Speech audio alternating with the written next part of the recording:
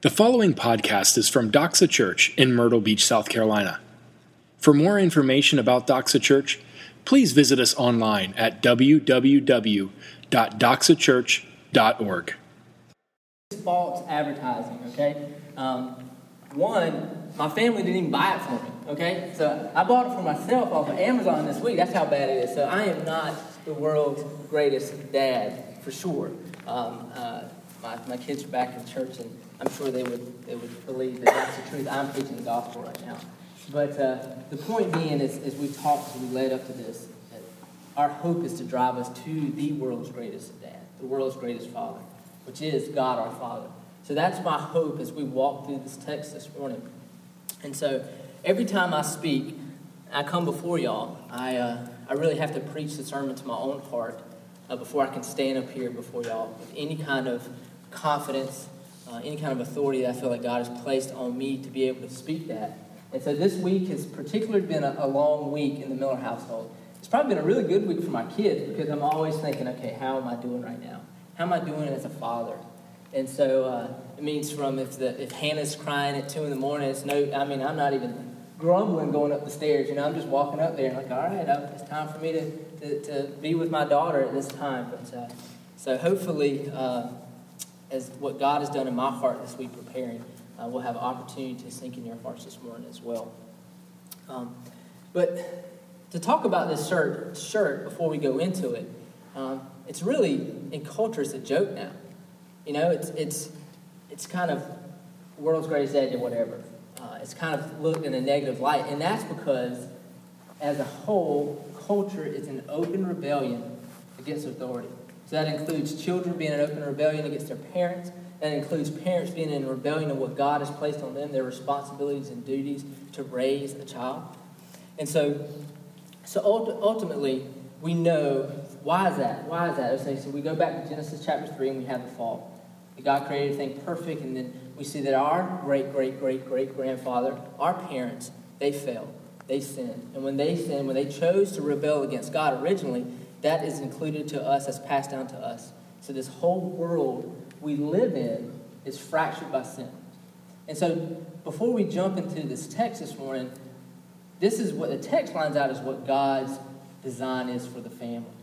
But we live in a world that is so fractured, it's kind of hard for us even to jump into it because we have all our own preconceptions, what we have our own experiences with being a child and having parents or parenting.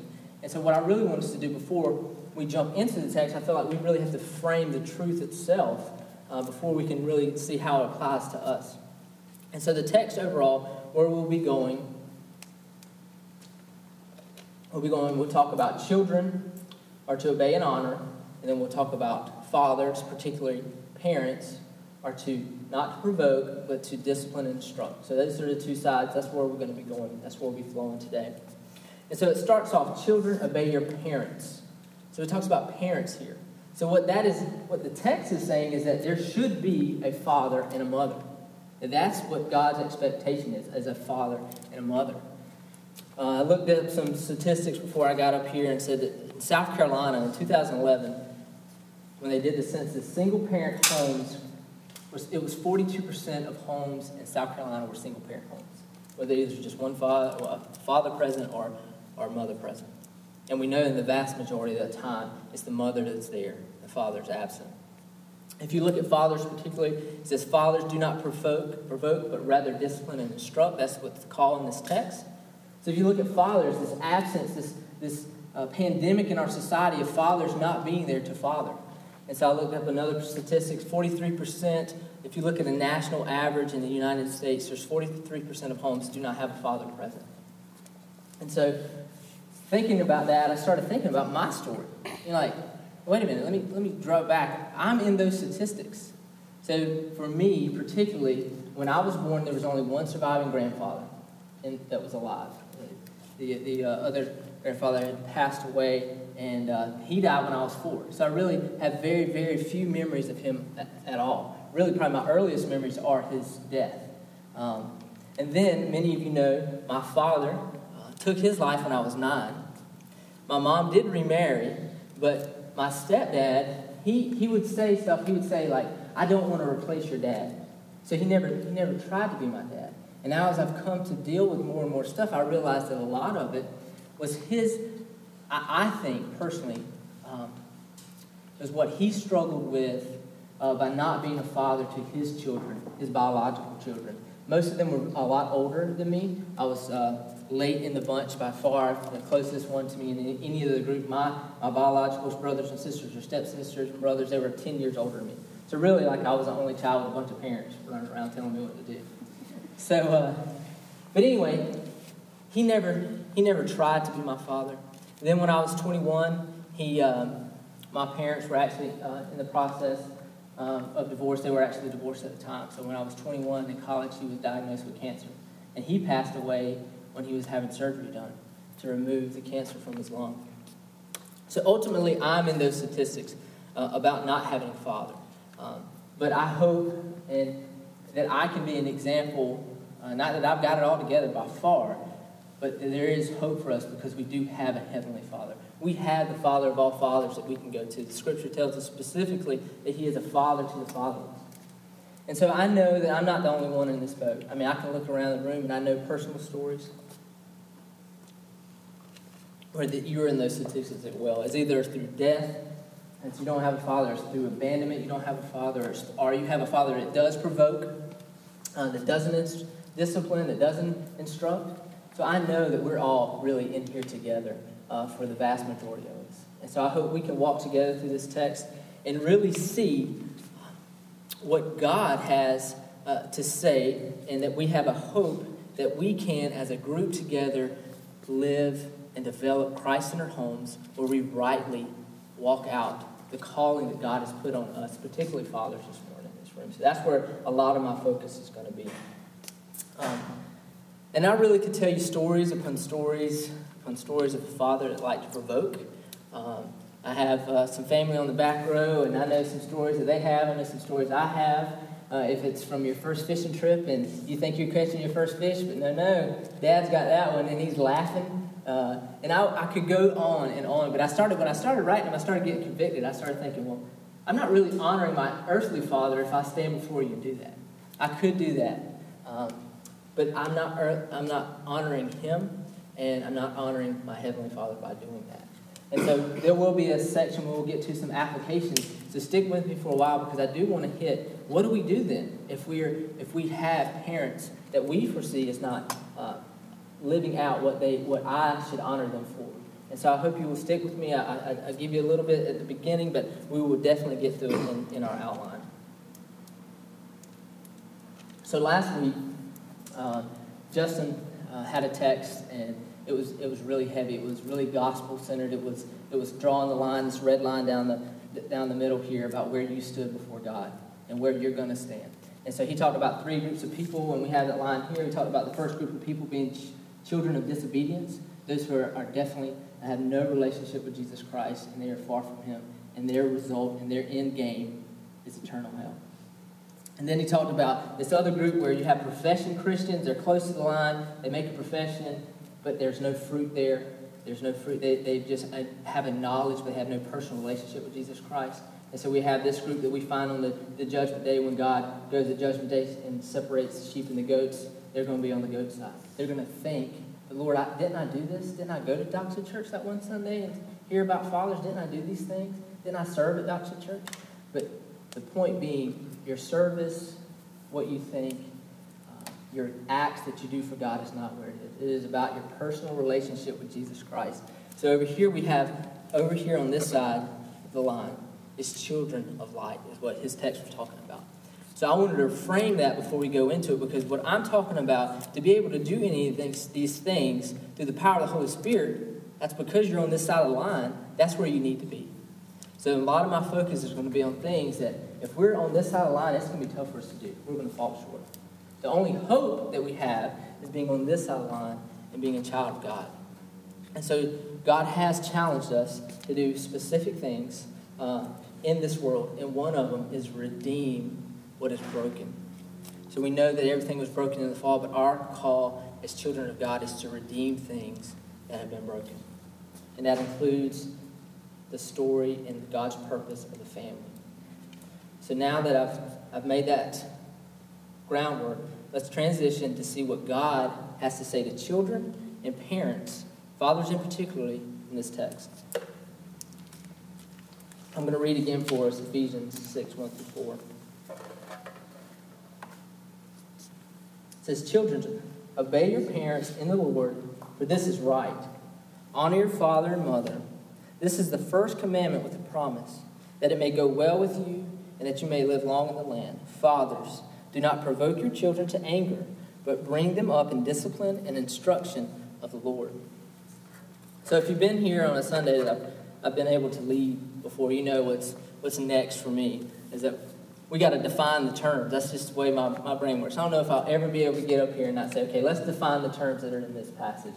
Because particularly this Sunday, we have our own idea, our own working definitions of obedience, our own working definitions of what it means not to provoke or to discipline and instruct. So first of all, we'll talk about obedience, or to obey, and what it means to obey. And obey is to listen with attentiveness and with the intent to respond positively to what has been said. So I want to point out a few things. Is listen with attentiveness and the intent to respond positively to what has been said. So I want to give you a few examples, or probably the main example from my family about what it means to respond in a positive manner. So we have this, I think Hannah is 14 of the grandkids? And so we are a big family, a close family, really brought through close through tragedy, a lot of it. But we kind of raise our kids. It's a home where everybody has right to help rearing the other person's kids. You know, just kind of grow up in that. That's how I grew up. I told you already. I felt like I had 5 mamas growing up with 4 older sisters instead of a mom, just one mom. So that's kind of the background we're coming from. But this respond positively.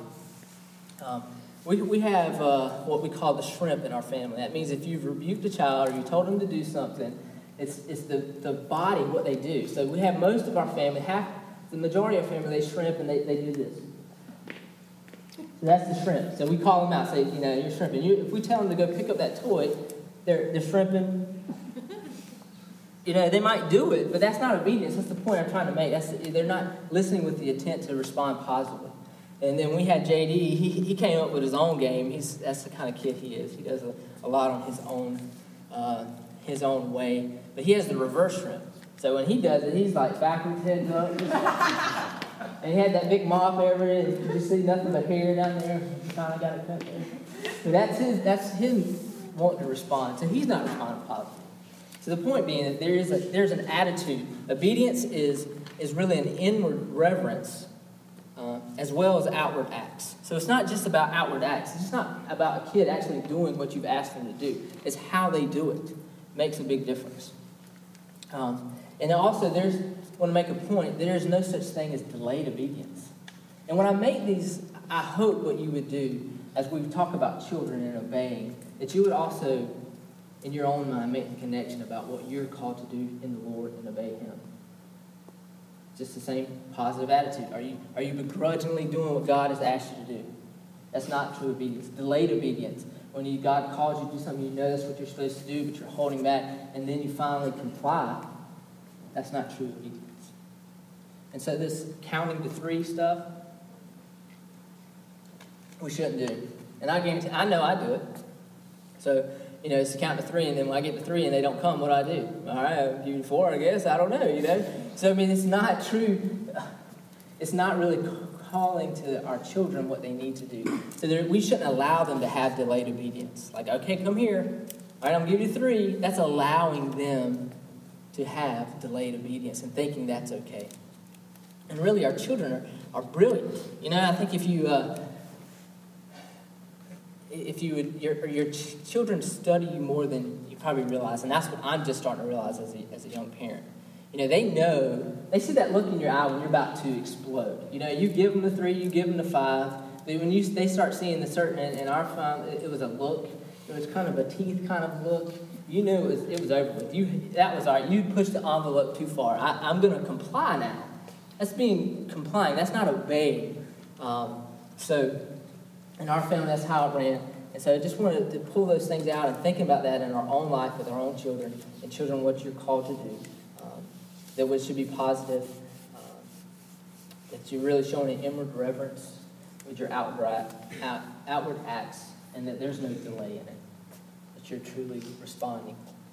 There's a clause in here to children that the Lord puts in. It says, in the Lord. It says, children, obey your parents in the Lord. And this clause would suggest that there's limitations on the obedience, particularly when it comes to God's word. So if a child has been asked to do something and to obey that is in direct opposition of God's word and his will, then that obedience is not required. But I would propose to you this morning that honor is still required. So even though you're not called to obey, but you're still tried to walk through with the Lord, how do I honor in this situation? How do I still honor my father and my mother in something? You could be an older child, a younger child. It could be falling anywhere really here, but a lot of times it happens in our lives as we get older in our family. And maybe it's because God has brought us and quickened our heart, and now we have a whole different framework, and our parents are not saved. How do we still honor in those relationships when they're asking and questioning things that don't line up in God's word?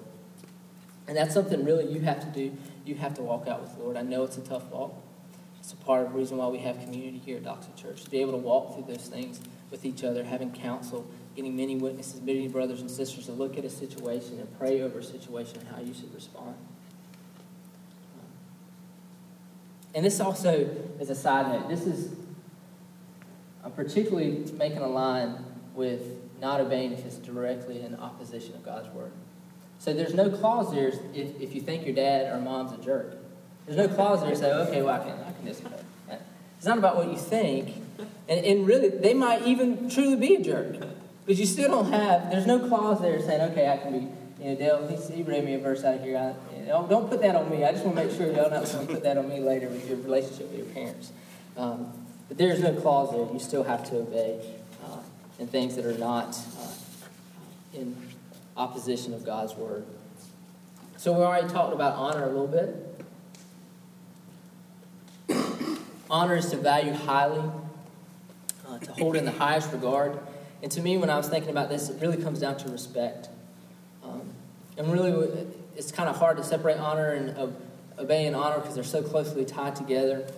And so obedience for me from the right motive is evidence of honor. Obeying is the action, and honor is the attitude portion of it. So I'm finally there. We've kind of alluded to it. So what do you do if your mother or father is blown it? I mean, what do you do?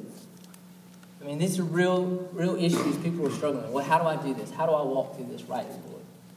And I would just go ahead and just get to the point. We can talk about some secondary stuff in this issue. But the point be, your motive to obey and honor is not tied to their worth or even your feelings and your worth.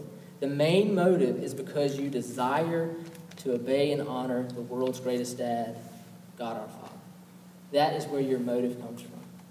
He actually commands it. If you look at Deuteronomy 5:16, I think it'll be up. It says, honor your father and your mother as the Lord your God commanded you. This is particularly what he has commanded. And what I would say is in these situations, what you need to do is you need to ask God to walk with you through that and show you how you can give grace, how you can give forgiveness. It's so important to give grace and forgiveness in this relationship because my hope is that it will prevent from a root of bitterness being developed in your own heart. And so, like it or not, our kids are always watching us. They're studying us so they know that when they need to comply, they're always watching us and studying us. And so if we personally have our own relationship that is negative towards our father or our mother, they're going to see that. That's teaching them that it's okay. They're not going to be able to read between the lines. So reaping and sowing is definitely a principle that plays part here. And if you're sowing in negativity to your parents, that's what you're going to reap from your children in the future. So I would just caution you that. I would caution you that. I know it's difficult, but to honor our Heavenly Father in it and have a vision to see how you are training your own children in it. And sometimes, it goes back to my intro when God put a conviction on my heart, sometimes the best way to honor a mother or father that's blown it is just not to say nothing at all. Sometimes it's just to refrain from saying anything. So I pray for you. I know in this room people are struggling with this, and I do pray for you that the Lord would help. As Randy talked about in the beginning, what we sang about is, Lord, we need you. We need you most of all to help us navigate through these difficult issues. And so as we make the transition to verse 4, which we'll spend most of our time with next, I just want to kind of point out the implication to parents from verses 1 and 3. The implication is that God expects us to require obedience. Require obedience and honor from our children. So the question would be, or the truth in that statement would be, if we don't require it, they're not going to give it. If we don't require obedience and honor, our children are not going to give it to us. So the follow-up question to that truth, if you're struggling right now, is to truly search your own heart and saying, okay, if my child is not being obedient, then am I requiring it? Am I rightly requiring obedience and honor from my children? And so I do want to make an asterisk note on this point too, that requiring obedience is not the same thing as requiring perfection. We are to model both justice and mercy. That means that not every disobedience is going to be punished. Some will be noted. Some will even be overlooked. And so how do you rightly balance that? But it's ultimately in those teaching moments when you do that, it needs to be an example of mercy and grace that we have received from the world's greatest dad, that we have received from God our Father. So Ephesians 2:4 talks about our God as being rich in mercy. And in Ephesians chapter 1, verses 7 and 8, it talks about him lavishing grace upon us. So when you pass over disobedience, when you choose to pass over disobedience, you need to make the connection point that you are giving mercy to your child. And so the point being, it might be, your child might be set up for failure. Like yesterday we did a lot of shopping, had to get a lot of things to do on the to-do list. So we started out at the mall, we skipped Target, that was a hard call, I'm telling you. After Halloween sales, that was tough. It was on our list, but we had to skip that one. Then we went to the mall, went to Lifeway, went to Costco, and by the end of Costco, JD had it. It was done. He was done. He did good, but then he was done. So in those situations, he's being disobedient because really I've set him up for failure, but he was out for a long time. Not that I'm okay with his disobedience, but I need to use that as a teachable moment to say, look, I am not going to punish you in this situation because I'm giving you mercy. And being able to use that as a bridge to explain that what we have received from God, that we don't get what we deserve, that God has showed mercy upon us. And this example of lavishing grace, I love it. To use this example, and I talked to Jonathan before the service. He's actually serving in nursery right now. That I remember the example he gave about giving grace and teaching grace to his children. So I think it's been a while back. So Tom was young, and Tom was really, really wanting. Probably I think it was an Xbox, and it was a desire he had. He really wanted it. But he knew it was not going to fly. It wasn't on the map from the cost standpoint and everything else. It was out of the question. It's a good desire he wanted, but he knew that the reality of that coming true was not there. And so just out of the blue, Jonathan decided to load him up, go and actually purchase the Xbox. Just out of nowhere, not really telling, but he used that moment to say, this is grace. This is me giving you something you do not deserve. You didn't work for it. You're not entitled to it, but I'm giving it to you as an example of grace. And so now in their family, it's become a kind of a common theme to look for. So when they know grace is coming, they're like, this is awesome. This is awesome. Dad is about to do something for us that we do not deserve. This is something we haven't earned. Dad is about to step up and do something great. So I think that's a great example for us, and I would pray that you would take those two things of showing mercy and grace, teachable moments with your children. Now I'm going to make the turn to look at the second part. We've covered children obeying and honoring and how we should rightly do that and require that. Now we're going to move to fathers, not provoking, but giving discipline and instruction. In the ancient world, fathers really could do anything with their children and have no repercussions from it. There could be abuse, there could be abandonment. there was no repercussions from whatever authorities were in place. The fathers had reign. They had the ability to rule their homes with a rigid, domineering spirit.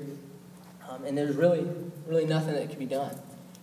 So what Paul has put in here in Ephesians 6:4, talking about fathers, do not provoke your children, is a great blessing for children. He's basically developing a home that is far better than they could ever hope for outside the church. And God's requirement of fathers is to not rule with an authoritative, domineering practice that was so common in the culture. And a lot of times in that culture, what would happen is that the spirit of the child would be crushed. God's word shows us that is not what we're to do. We've been called to be the opposite of that. We're called not to provoke, but to give discipline and instruction. And do you know, before I jump into this section about fathers particularly, I just want to put on the table and just make sure we all understand the weight on this and why there is so much weight on fathers in this text and what I'm trying to communicate to you and what's on my heart. Is because we went through the summer, we were able to go through the Manhood Restored book as a group of men, and it was excellent. And what we kept coming back to is that no matter if we liked it or not, our fathers shaped our view of how we saw God our Father. So either bad or good, whatever it was, we knew our fathers didn't match up to our Heavenly Father, but it shaped the way that we saw God. It shaped the way we read verses. It produced things that we had to work over and obstacles we had to come to see and rightly understand what God says, that He is a gracious God, a loving God, and is full of mercy and slow to anger. So that is a heavy responsibility we have as men. And one of the big things here at Doxa Church is we do want to put that on the table and walk beside guys and figure out how that works out in our life. So do not provoke with words or reasonable demands. So I'm going to give a few examples of that. I'll try to at least. So the first being, as a father, you really need to be a coach instead of a critic. A coach is somebody that offers encouragement. A player might not do what they're supposed to do on the field. They might blow an assignment. There's going to be some interaction there that's not too enjoyable for the player. But there's also going to be behind that encouragement and coaching up and preparing that person to succeed on the field. And that's what our job should be as parents, to figure out how we can set up our children to succeed in life. And there's going to be, because they're sinful and as little children and they're doing things, there's going to be times that you're going to have to discipline and instruct. It's going to be there. So if all you're doing is that, discipline, instruction, and there's no encouragement, you're just running the bank empty. You're going to develop a child who's bitter if you're not rightly going beside him or her, putting your arm around him and encouraging them and bringing them up, and not always just being a negative Nancy in the whole situation. Sorry if you're Nancy in here. Another one is hypocrisy. I think to me this is just such an issue, particularly when it comes to the church. When you don't practice what you preach, so far as when you walk through those doors, you're a different family. But you're also, you got the mask on and everything's great. But outside, before you pulled up in the parking lot, things were just off the rails. And not being able to be real as a parent, and even as a young parent, I just see young children looking up and thinking, looking at their parents and saying, where did this person come from? Where's this person been in my house all week? And that breaks my heart to do that. And I pray that Doxa will be a safe place where we can be real, that we know that it's not about how well we got it together, but it's about our relationship with Jesus Christ, and that's what makes us in right standing for God. It's not a show for anybody else, that we can be real to struggle through issues. Emotional absence is another way for us to provoke our children to anger. And back in the day, it was probably dad being in the shop, dad working on a car, dad doing everything. I think the vast majority of this example now needs to go to technology. I mean, all I put down was put down your phone. Just put your phone down. I was with the kids, and so I told you I was preaching in my own heart this week. I mean, I'm having to put the phone down. I mean, we're in line doing something. Just put it down. You can get to it later. So emotional absence, you might be physically there, but mentally you're far away. You provoke your children to anger. And then if your ultimate joy comes from your own hobbies. So if that's what you have ultimate joy in, is seen in your hobbies and what you want to do and where you want to be and what you want to participate in, if that's what your children see, you'll provoke them to anger. Because as a parent now, your hobby should be what you should get your enjoyment out, and your hobby is watching your kids have fun. It's watching your kids be able to go to the beach. For me, it's particularly surfing. You know, that's all. I had such a passion to do that. I probably about blew it with Keitra because of surfing. You know, she would come down and I'd be ready to go. I hadn't seen her in forever. And it was an issue that I had a passion for, that, and I would put everything else in the back burner. And I've had to walk through that as a child, as a father now, because I go to the beach and like I'm looking at the ocean the whole time. You know, I'm looking for the waves. Where are the waves? I'm so distant from my children just to sit and play in the ocean and sit and play in the sand. So particularly for me, I need to rightly understand that my hobby now is to watch my kids have fun. And another one that steps on my toes is being cheap. Good laugh from my family. They know it. So you can provoke your children to anger if you're just cheap. You're just a cheap person. And so I try, my goal is to say, yeah, look, I'm going to be cheap. That's just how I'm going to roll. But I want to be generous to everybody else that's around me. That's my goal.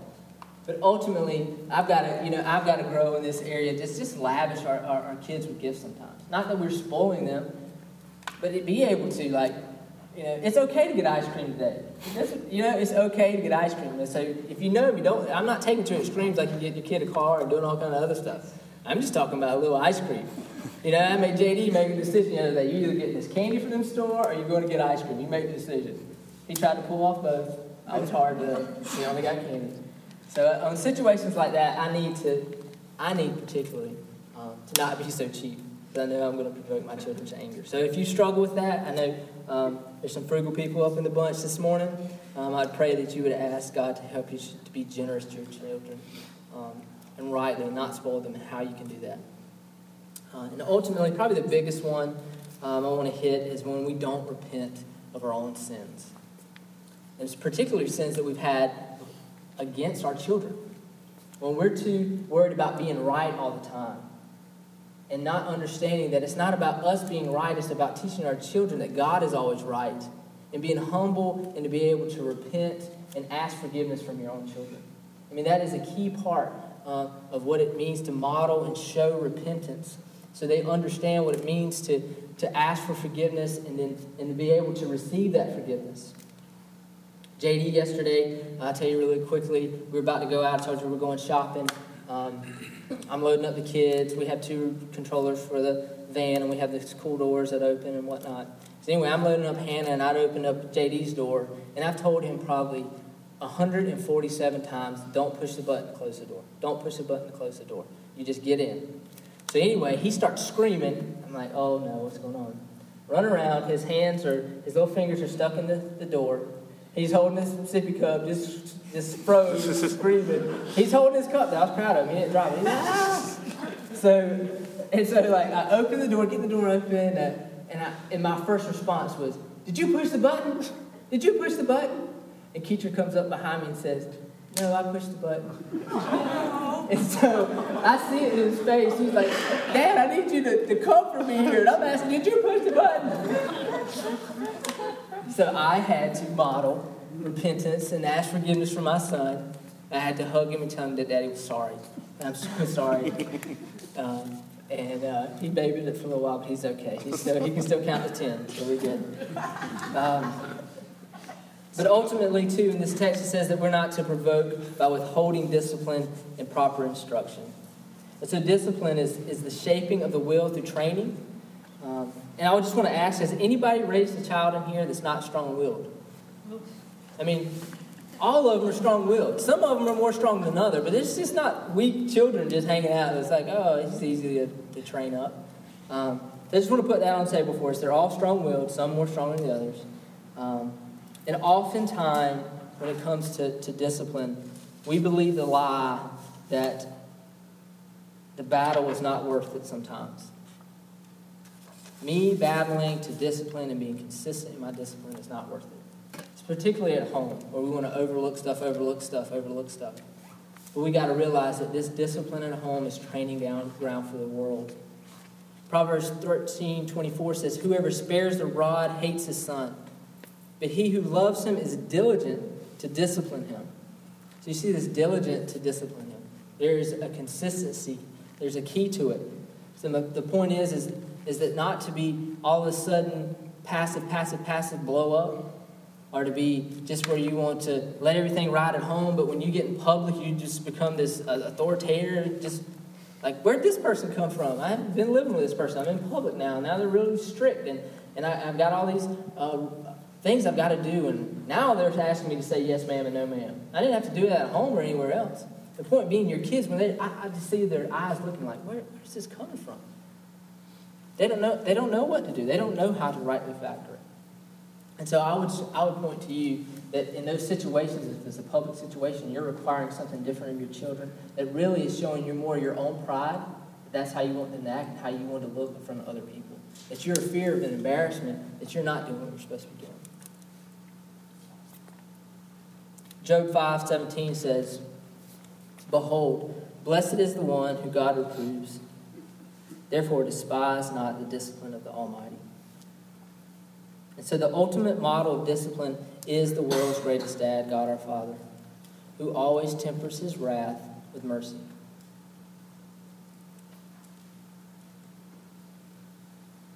Let's move to instruction. So instruction is the shaping of the mind through teaching. Instruct them in knowledge of divine things. So what does that mean, to instruct them in the knowledge of divine things? Well, that means starting with the basics of Christianity. So what I want to do this morning, if you're here and you have small children, or you have nieces and nephews that are small, or you got grandkids that are small, I want to offer you something from Dotson Church. It's something we do quite frequently, and it's back in the resources that are free for everybody. But if you're here, I'd like to give you this book, and it's my first book of questions and answers. And it's just simple stuff. It's basically set up like catechisms, if you're familiar with that. But it starts out as, who made you? And why did God make you?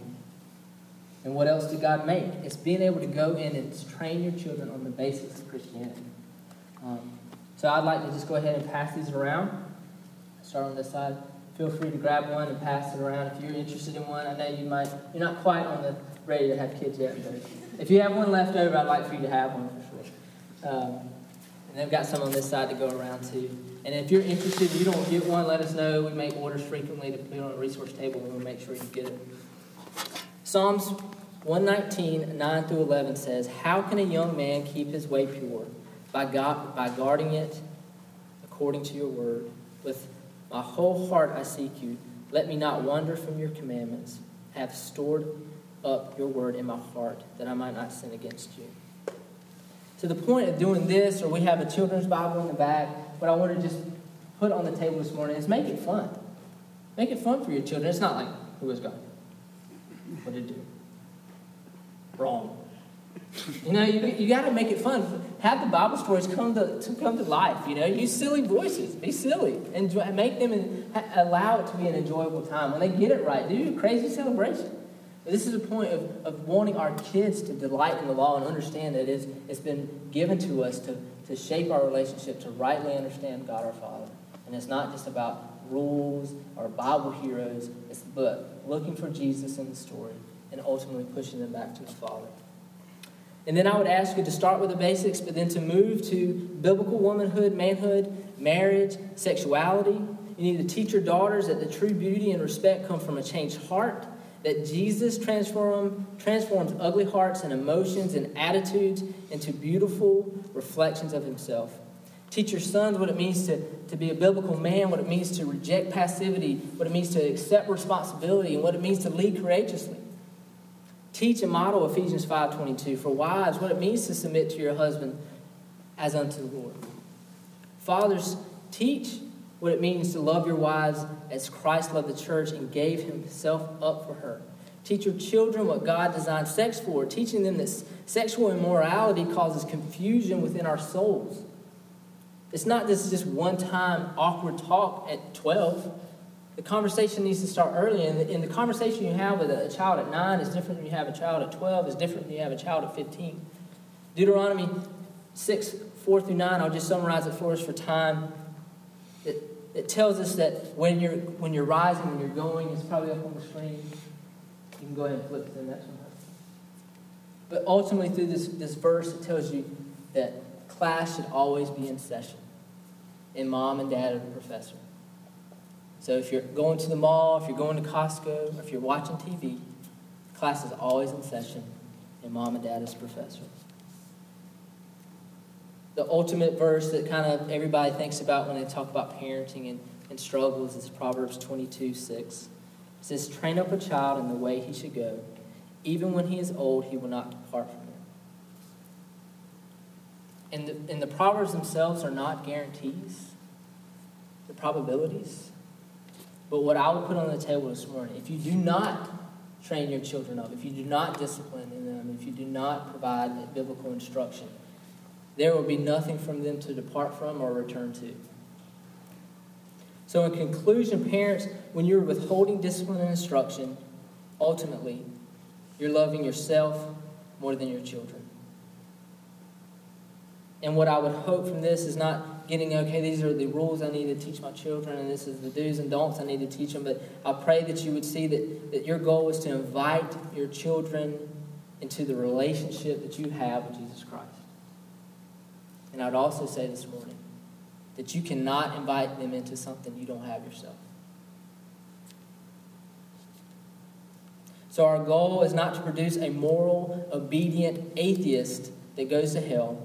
Our goal as parents is to carefully place kindling around their hearts and their souls so that when the greatest Father of all fathers chooses to save them, they will be set ablaze for Him. And as we wrap up, let me pause to address the parents that are here this morning that have wayward children. I know in a message like this, it can be very emotionally you want to swing and to beat yourself up on.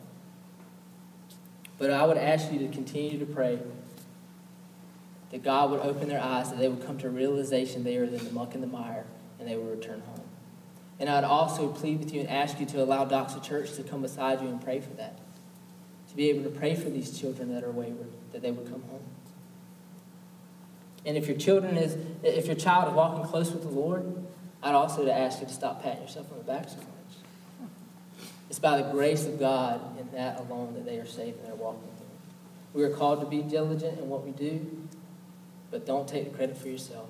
Continue to give God the glory for what He's done in your child's life. So, to wrap this up, we live in a culture that is an open rebellion against all authority. We have a great responsibility to continue to frame our children, to teach them appropriately what it means to obey, what it means to honor, what it means to be able to do that and not provoke them, but to give them discipline and instruction. My hope is that we all walk in wisdom in raising our children, patiently teaching them to love God and to cherish His Word. Let me pray.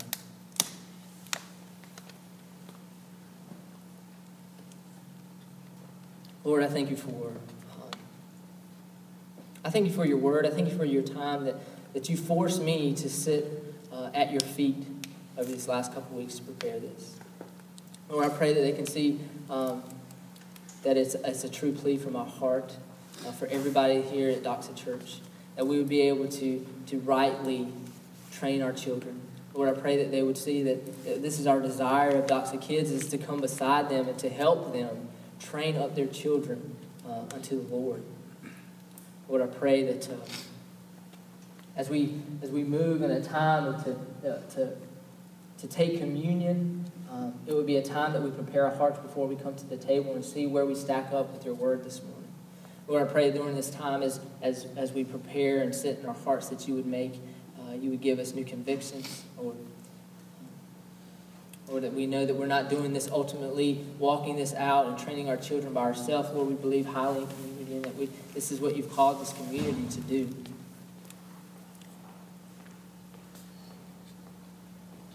Lord, I thank you for giving me the opportunity to stand before this body and just share from my heart.